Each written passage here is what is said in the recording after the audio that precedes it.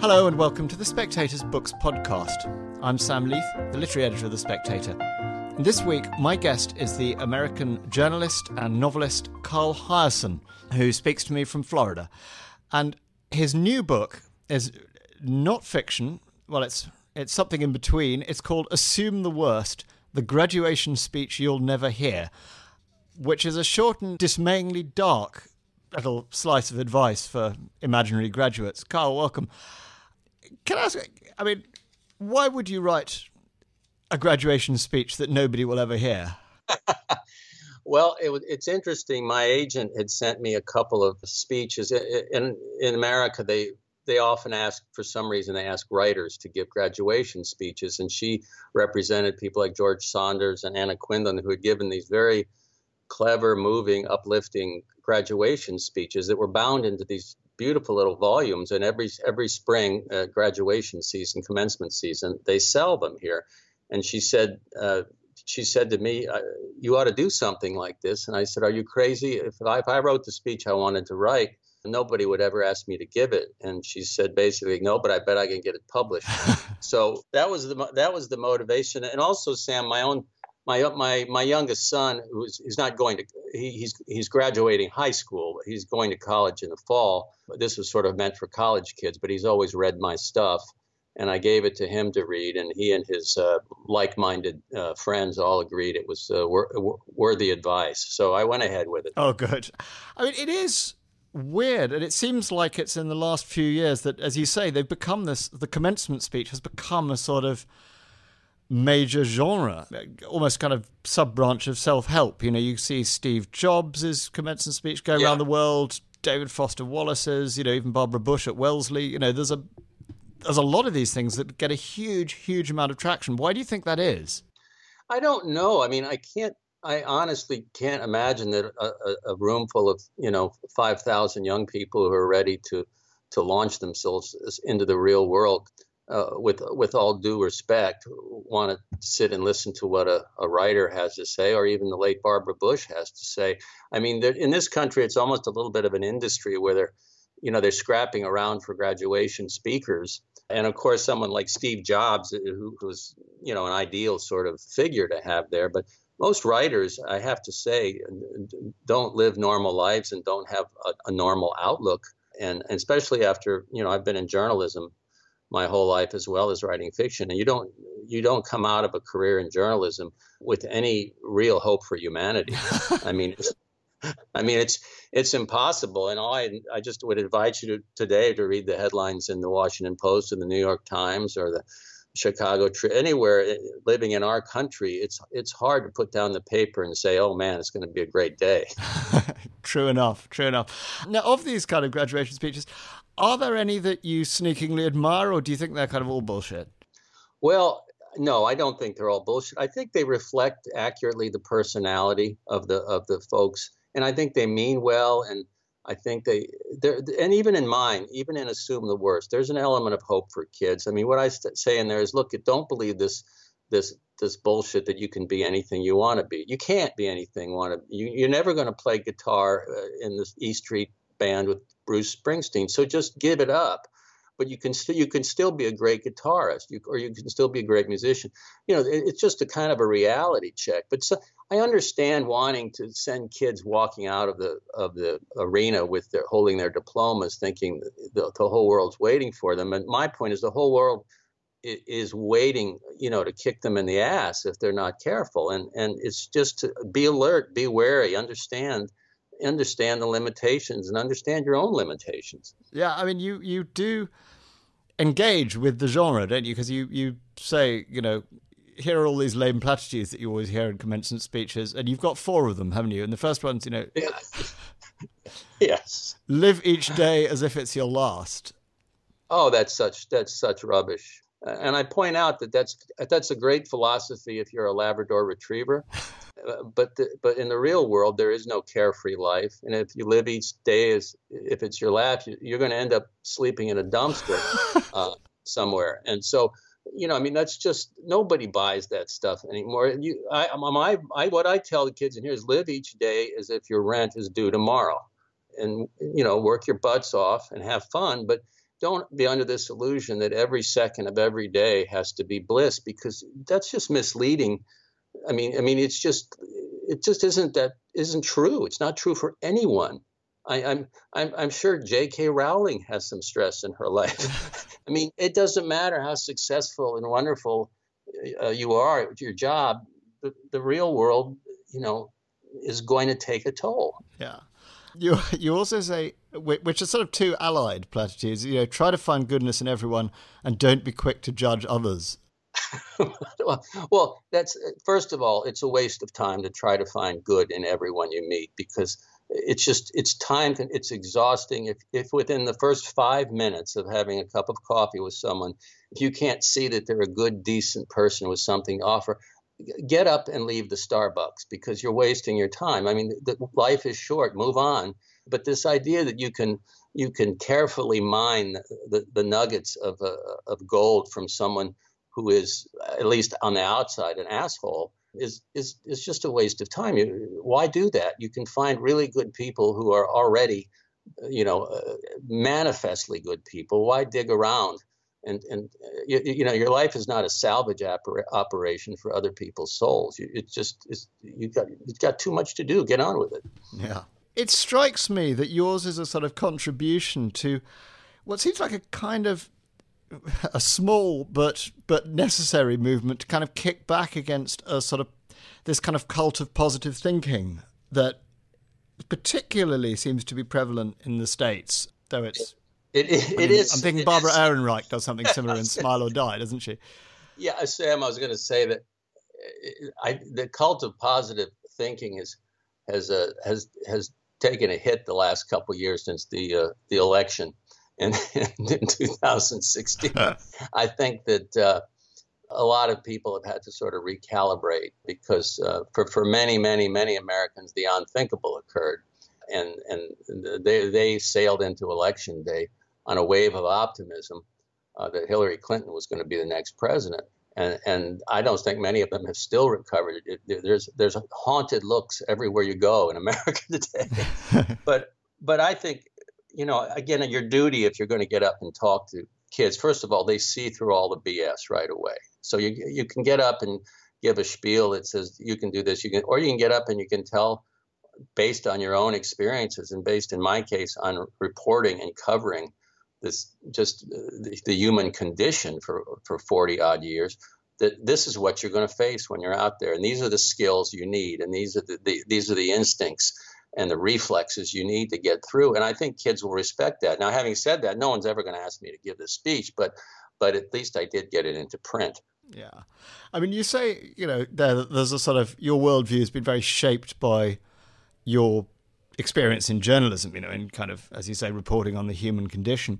There's always seemed to me to be quite a connection between your journalism and your fiction, because your fiction also is, it's often in some ways, albeit a kind of exaggerated and burlesque one, reporting on the real world, reporting on what you find. And, Florida's obviously fertile ground for... Yeah. I think in my case, the fiction novels have been my therapy. You could go out and cover a news story, and it's impossible to be a young reporter as I was in South Florida. And crime was a daily part of your beat, whether it was corruption, whether it was homicide, whether it was worse than homicide, and all of that. So it does darken you. And also just seeing how politics and government works certainly is depressing.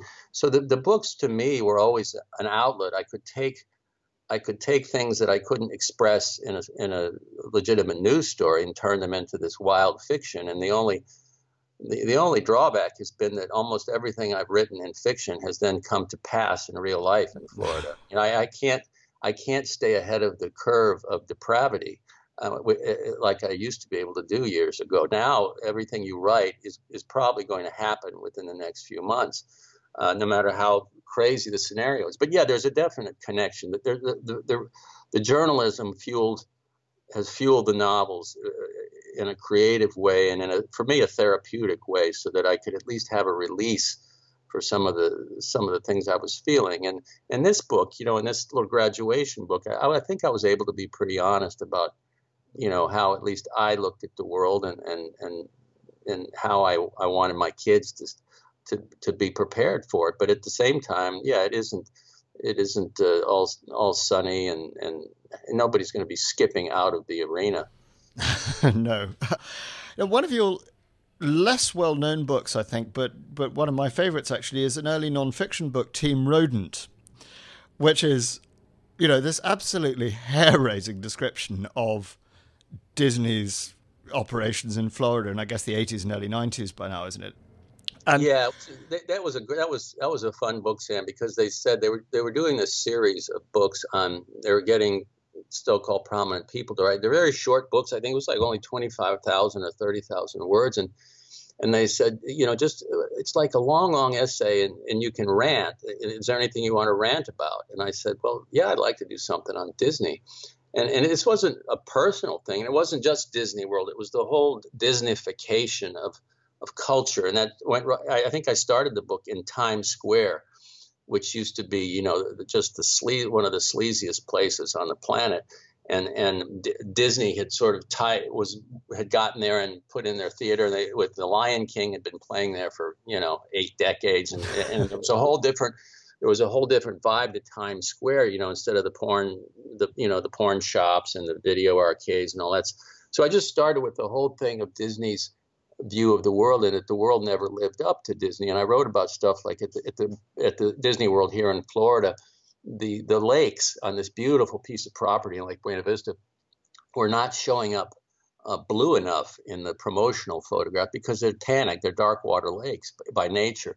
So Disney had scraped out all the natural bottom and sides of the lake to put in white sand so that it looked blue. The water would look more blue to the tourists and to in the advertising. But they literally had said, no, I'm sorry, God, that's not good enough. That lake you got there, we're going to make it better.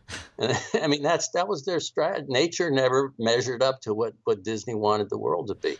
But that kind of Disneyfication you describe, I mean, it does seem kind of weirdly precedent because, in Florida, in Disney, this kind of conjunction between showbiz and politics and the kind of creation of a new reality does seem to have, spread out into the world. I mean, do you see, there being a slight continuity between your beat and what we're seeing now in the, a Trump presidency and a kind of showbiz political world? The showbiz, absolutely. That's been the most, it's almost like, Kurt Vonnegut and Tom Wolfe and all rolled into one, gargoyle in the White House. One television, he's a TV personality. And now we see other TV personalities in our country talking about running for office. I'm not referring to Oprah because I think she's too smart enough to run, but others are popping up based on their celebrity that qualifies them. And the sad thing is there are people that will vote for them just because they like their talk show or they like the reality show.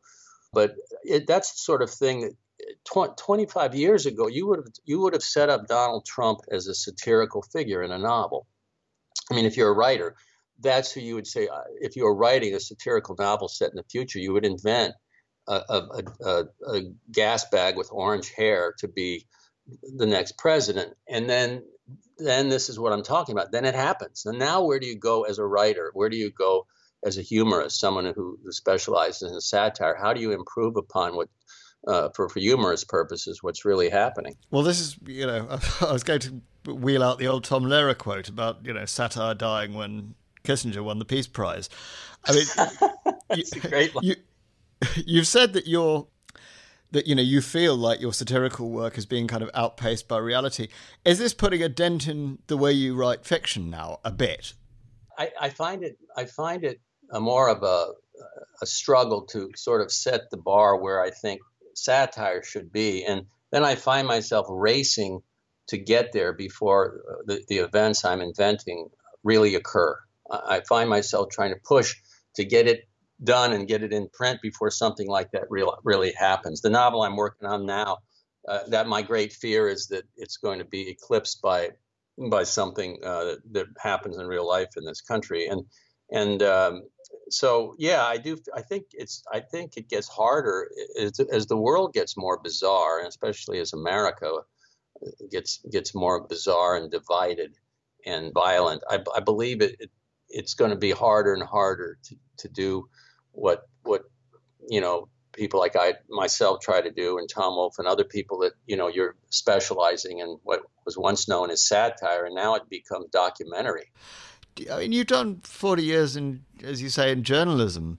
It's a very big question, but how do you think journalism has changed? I mean, some people are saying that in some ways, old-fashioned journalism has been reinvigorated by this, post-truth world and by the sort of challenges that, politicians who don't play by the old rules present.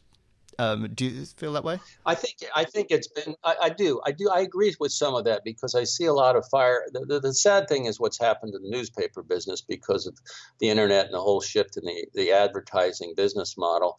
But I think online, people always say, "Well, why would I be a reporter? Newspapers are dying off."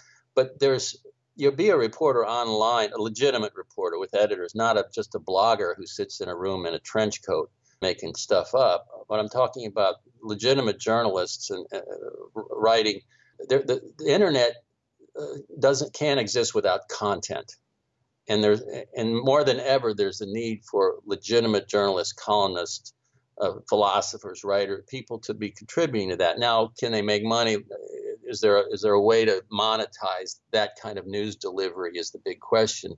I don't know, and I'm not skilled enough to know, but I do know that the truth is a more precious commodity right now. Truth and facts are than ever in my lifetime. And when I got into the year I got into the business, Watergate, it was 1974. I became a reporter. I think it was in March. I got my first reporting job, and in August, Richard Nixon resigned. And it was the height of Woodward and Bernstein and Watergate. And it was a very exciting, idealistic time. And I'm feeling some of that again, because Trump is not nearly as clever as Nixon, and he hasn't surrounded himself with as smart a people as Nixon had around him. And the country didn't think we were going to survive Nixon. I remember Watergate and the Saturday Night Massacre. I remember a lot of us thought the whole democracy is going to crumble because of this guy in the White House. I'm hearing the same kind of fears now, but I don't think the democracy is going to crumble. These guys are clumsy and not very slick, and they make mistakes every day that Richard Nixon was too smart to make. So I think, but they have to have the journalists on their, nipping at their heels. And I think I do see an energized press, because there's so much there that we don't know and that we know is there. And it's an exciting time, and also, obviously a scary time. Was Watergate one of the things that got you started? I mean, was that what made you think, I'm going to become a reporter? You know what? I was, I think two things. I think the Vietnam War, and I think Watergate. I mean, I knew I wanted to write, and I knew by probably when I was, 17, that I wanted to be work in newspapers. I didn't know, or journalism. I didn't know what I wanted to do. I wrote satirical columns in college, like I do now for the Herald all these years later, and I enjoyed those very much. But like you just said, I mean, you had Kissinger as a target, you had Alderman Early, you had the whole fiasco, and then you had the horrors of Vietnam going on at the time. And I had my draft number, and then I also had a small child at the time. I mean, there was a lot of, I remember that vividly. But I do think that contributed to really a whole generation of young people who didn't, instead of going to law school or medical school or whatever, said, you know what, I know I'm not going to ever make the kind of money that those kinds of professions make, but it's going to be a hell of a ride to get into journalism right now. And it is. I mean, imagine working in a place like Miami in the 70s and 80s. There wasn't a more exciting news town anywhere. And I mean, I was very lucky. It's quite a scary place, I'd have thought, as well. I mean, Oh, yes. I mean, that was the height of the kind of cocaine wars and all that stuff. The cocaine wars, we had 4 civil disturbances, racial, upheaval, where the city was literally on fire. I remember one year they were having the Super Bowl football game there, and when the flames from riots were visible from the stadium. I mean, then you had the Mariel boat lift in 1979 and 80. You had 125,000 people arrive on boats from Cuba. I don't know how many communities could absorb that kind of migration that fast and that traumatically. And there were among all those wonderful people who came also criminals that Fidel Castro had turned loose and emptied his prisons and put them on the boats, and all. So our homicide rate more than doubled in a space of a few months, and that kind of stuff.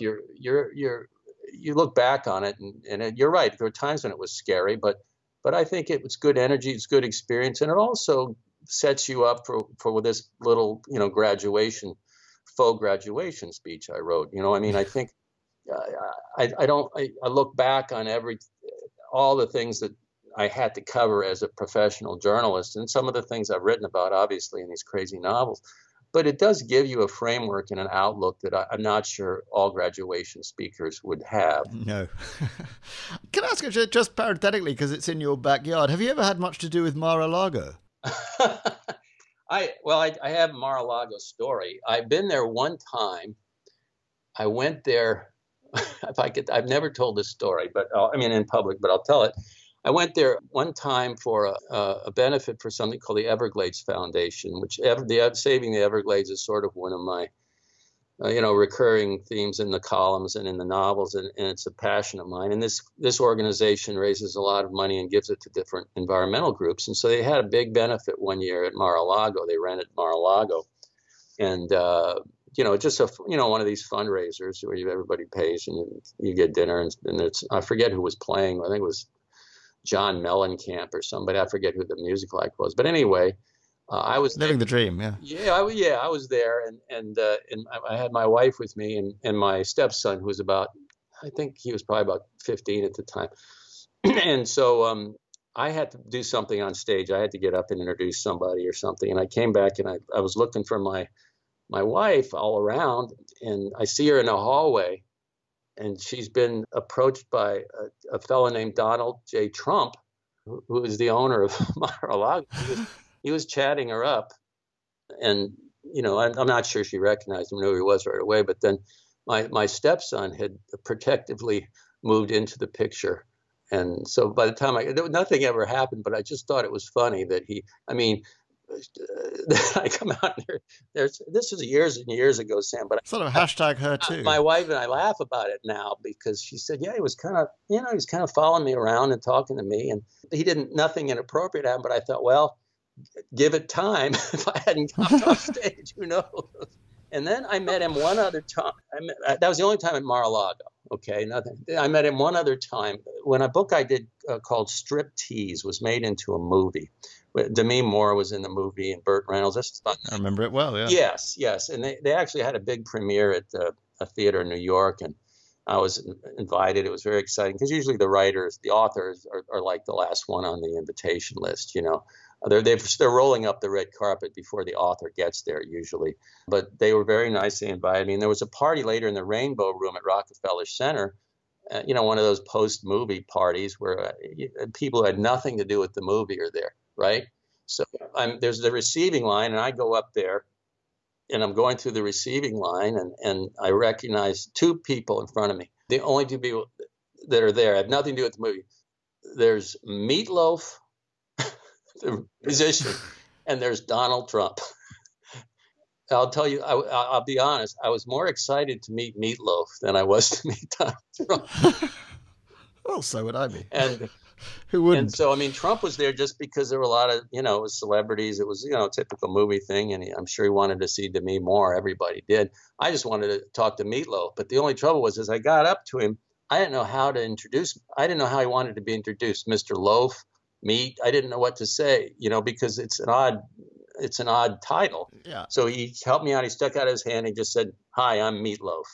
And I just said, "Hi, I'm Carl." So I didn't have to call him like Mr. Loaf or anything like that.